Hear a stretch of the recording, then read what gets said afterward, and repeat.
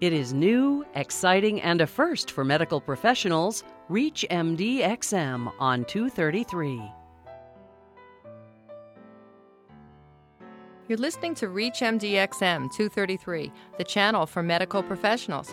The management of pain has become a high priority in this country, both in the legislature and within the healthcare community itself. While pain relievers enable many individuals with chronic pain to lead productive lives, the use of opioids puts an added responsibility on the physician. Welcome to the Clinicians Roundtable. I'm your host, Dr. Shira Johnson.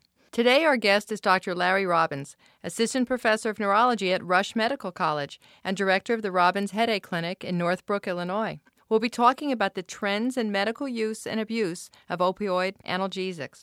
Dr. Robbins, can we begin by talking about the numbers? How many non-cancer patients are taking opioids today? Well, we're not sure exactly, but it's a whole lot, at least several million.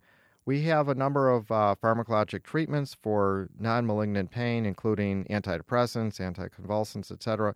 But opioids, unfortunately or fortunately, are the only thing that works for some people. And in addition to NSAIDs and the other drugs, very often we do end up using the opioids.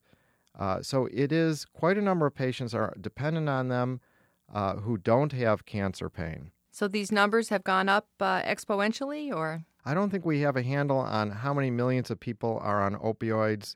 While we do need better pain drugs, and they're working on better ones, we're still using the same opioids and the same bases that were there 200 years ago. So we need ones with less side effects, with more potency, particularly less side effects. But until we get these out into the population, we're still using the same opioids. Now, who should go on opioids? It used to be that they were the drug of last resort when patients didn't respond to any other pain medication. Is that still true, or when do you turn to opioids? Well, they're part of a whole spectrum of an armamentarium that we treat pain patients with, not just pharmacologically, but non-pharmacologically. Pharmacologic treatment may be the cornerstone of treatment of pain patients, but we try not to rely solely on the drugs. But as far as drugs, we have pain prevention medicines, particularly the antidepressants and anticonvulsants. We have muscle relaxants and NSAIDs. But the opioids do allow for a greater quality of life for many patients. But patient selection is crucial. What does a physician need to look for in terms of other medications that patients may be on? Or what about the times that patients are doctor shopping and getting multiple medications from other physicians? What complications can you avoid, and what can you look for? Well, there are a number of clues from the first visit with patients. If they're asking for high doses of things, if we suspect that they've been an abuser. The ideal patient for opioids with chronic pain is the older patient, because younger patients tend to become more tolerant more easily. The older patients, their neurons can't do the neuronal gymnastics that we need to get tolerance. So if I put a 25-year-old on OxyContin, dollars to donuts, within a month or two, they're on twice as much of a dose. If I put a 60-year-old, very likely they're going to be on the same dose for 10 years or so. So that goes for almost all the opioids. I also like, of course, no drug abuse history, but if some people do have a drug abuse history, it depends on which drug. Some people have abused alcohol in the past or amphetamines. But opioids, they can leave around their house for a year and not use it, and they would never think of abusing them. But the more remote history of drug abuse is better. We don't want a recent abuse history. If they've done well on short-acting opioids, they did well on a low dose of hydrocodone or codeine, they're an ideal candidate sometimes for long-acting ones if they do need them. And I like people who are active copers versus passive copers.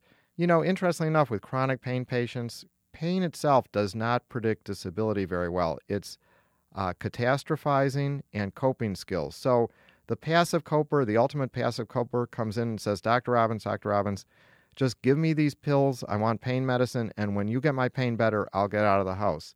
The active coper is doing quite a number of things to cope with their pain outside of medicine, although they're using medicine.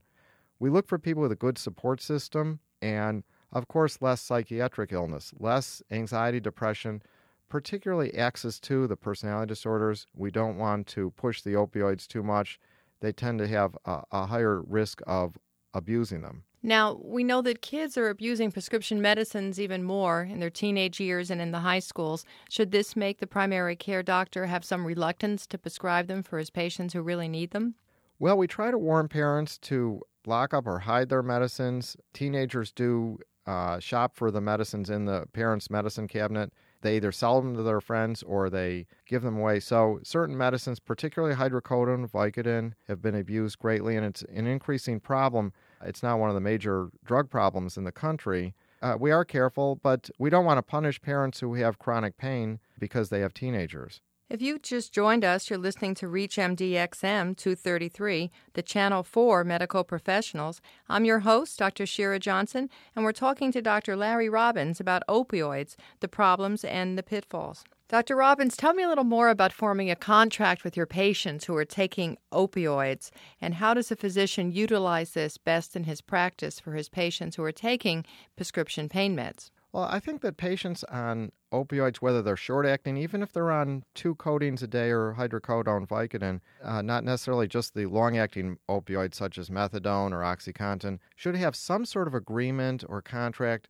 There's a debate, should we call it a contract? Because if we call it a contract, it can backfire on us legally. Say we have in there that we're supposed to not give it if patients call in early for refills. Well, invariably, once in a year, somebody calls in early for refills. If we give it then, are we violating the contract at our end? So I like to call it an agreement, but some sort of agreement is very helpful, or in lieu of that, having patients sign in the chart, something like that, or write a letter to the doctor. But in the contract, usually we have certain things such as only one doctor will prescribe the medicines or addicting medicines. They won't sell the drug. They'll only use one pharmacy. They can be subjected to random urine testing. There are some sample contracts. The American Academy of Pain Management and American Pain Society on their websites have sample pain contracts. So some sort of agreement, I think, helps explaining the nature, why we're using addicting medicine in this patient. Let's talk about long-term versus short-term use and what factors go into determining that kind of use. Well, there's long-term chronic opioid use, and we have 2 types. We have short-acting opioids and the long-acting. In my experience for chronic pain patients, I've looked at 600 patients long-term now, and I think that about 20% do well on the long-acting opioids long-term, where they don't overuse them, where they keep working, where they don't become severely tolerant. But for those 20%, their quality of life is much greater. Short-term, of course, acute pain, we don't worry as much, although some patients do overuse things. You know, addiction has been very well categorized in the chronic pain patients. It is about 10 to 13% of pain patients will show addictive behaviors, which is different than being dependent. Addiction, we look at as pervasive behaviors such as calling the clinic constantly for early refills, calling with all the stories that we've all heard, such as the dog ate the Furanol with codeine. There's a lot of euphoric dogs running around the United States. And it's different than dependence or just needing some. We become dependent on everything. And if they stay on a steady level, that's not addiction. And a lot of people do confuse dependence with addiction. At what point do you refer out to a pain center or a pain specialist if you're a primary care doctor? What are some signals that tell you may need additional advice in managing this patient? I think if patients are a moderate to severe pain patient, it really does take a village to raise a severe pain patient. We can't go it alone always just with drugs. We need to get physical therapy, biofeedback, sometimes psychotherapy involved. So referring to a pain treatment center or at least to other people, you don't necessarily need a pain treatment center. The family doc or internist can really very well handle, and sometimes they're the best person to handle the pain medicines and that patient because they know the person and their family the best. But they can refer individually then to therapy, find a good biofeedback person around, physical therapy, et cetera, et cetera. So I think getting other people involved in helping the patient can be beneficial. What's new on the horizon? What can you tell us that maybe we haven't heard of as primary care doctors? When the morphine pain pumps came out and the patients could give their own medication and monitor their own dosages, that was a breakfront. What else is happening on the horizon for pain management? We really need new mechanisms of action. We need better opioids. We need maybe the cannabinoid receptors that are like THC but without the side effects, may work for pain and for addiction.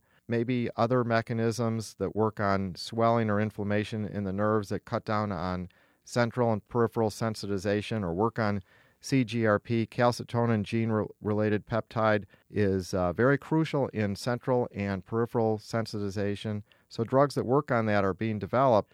But we've been close. Substance P inhibitors, et cetera, haven't quite worked out for pain, but I think that they're working on them. And then outside of drugs, magnets, not little magnets that are sold, but the big magnets may work for headaches and for depression. I think the implantable pumps and the pumps, the nerve stimulators behind the head, we may have gone almost as far as we could go, and I'm looking to other areas really as far as what's new. Dr. Robbins, what's important to document when you're seeing patients in your office regularly who are on these high-dose pain opioids? Well, as far as legally and for departments of regulation, but also medically, I think it's important to document their pain level, whether you use a 0 to 10 scale or 1 to 100. Functioning, are they functioning better? We always want people to function better on opioids. If they're not functioning better, maybe we should take them off. Moods, so I do pain functioning moods. Are they depressed, anxious? Adverse events, have they had side effects? And overuse or abuse, have they been overusing these? I use a lot of stamps, or you could do it electronically. If you still have paper charts like me, I'm a dinosaur, I'll have stamps and I'll have pain, functioning moods, overuse, adverse events, and then a brief opioid physical exam, which is, are they slurring? Are their pupils pinpoint? And their gait, are they falling off to one side? Which just documents for anybody that audits the chart or looks that you're asking the appropriate questions and you're not just handing out opioids. Should the primary care doctor ever be afraid of the FDA coming in or the DEA and conducting an audit of his books if he's prescribing high-dose opioids? In general, no. The amount of audits, they're looking for clinics where they're just handing out drugs and just selling them, and it's basically just using their medical license fraudulently. But that's very rare. The general doctor doesn't have that much to be afraid of, I think, with if they're appropriately using pain patients. The myth is that they're out to get us. The number of doctors audited where people come in from the DEA every year is incredibly tiny. I want to thank our guest, Dr. Larry Robbins, for being with us today to talk about opioid use. I'm Dr. Shira Johnson, and you've been listening to the Clinicians Roundtable on ReachMD XM 233, the channel for medical professionals. For comments and questions, send your email to xm@reachmd.com. Thank you for listening.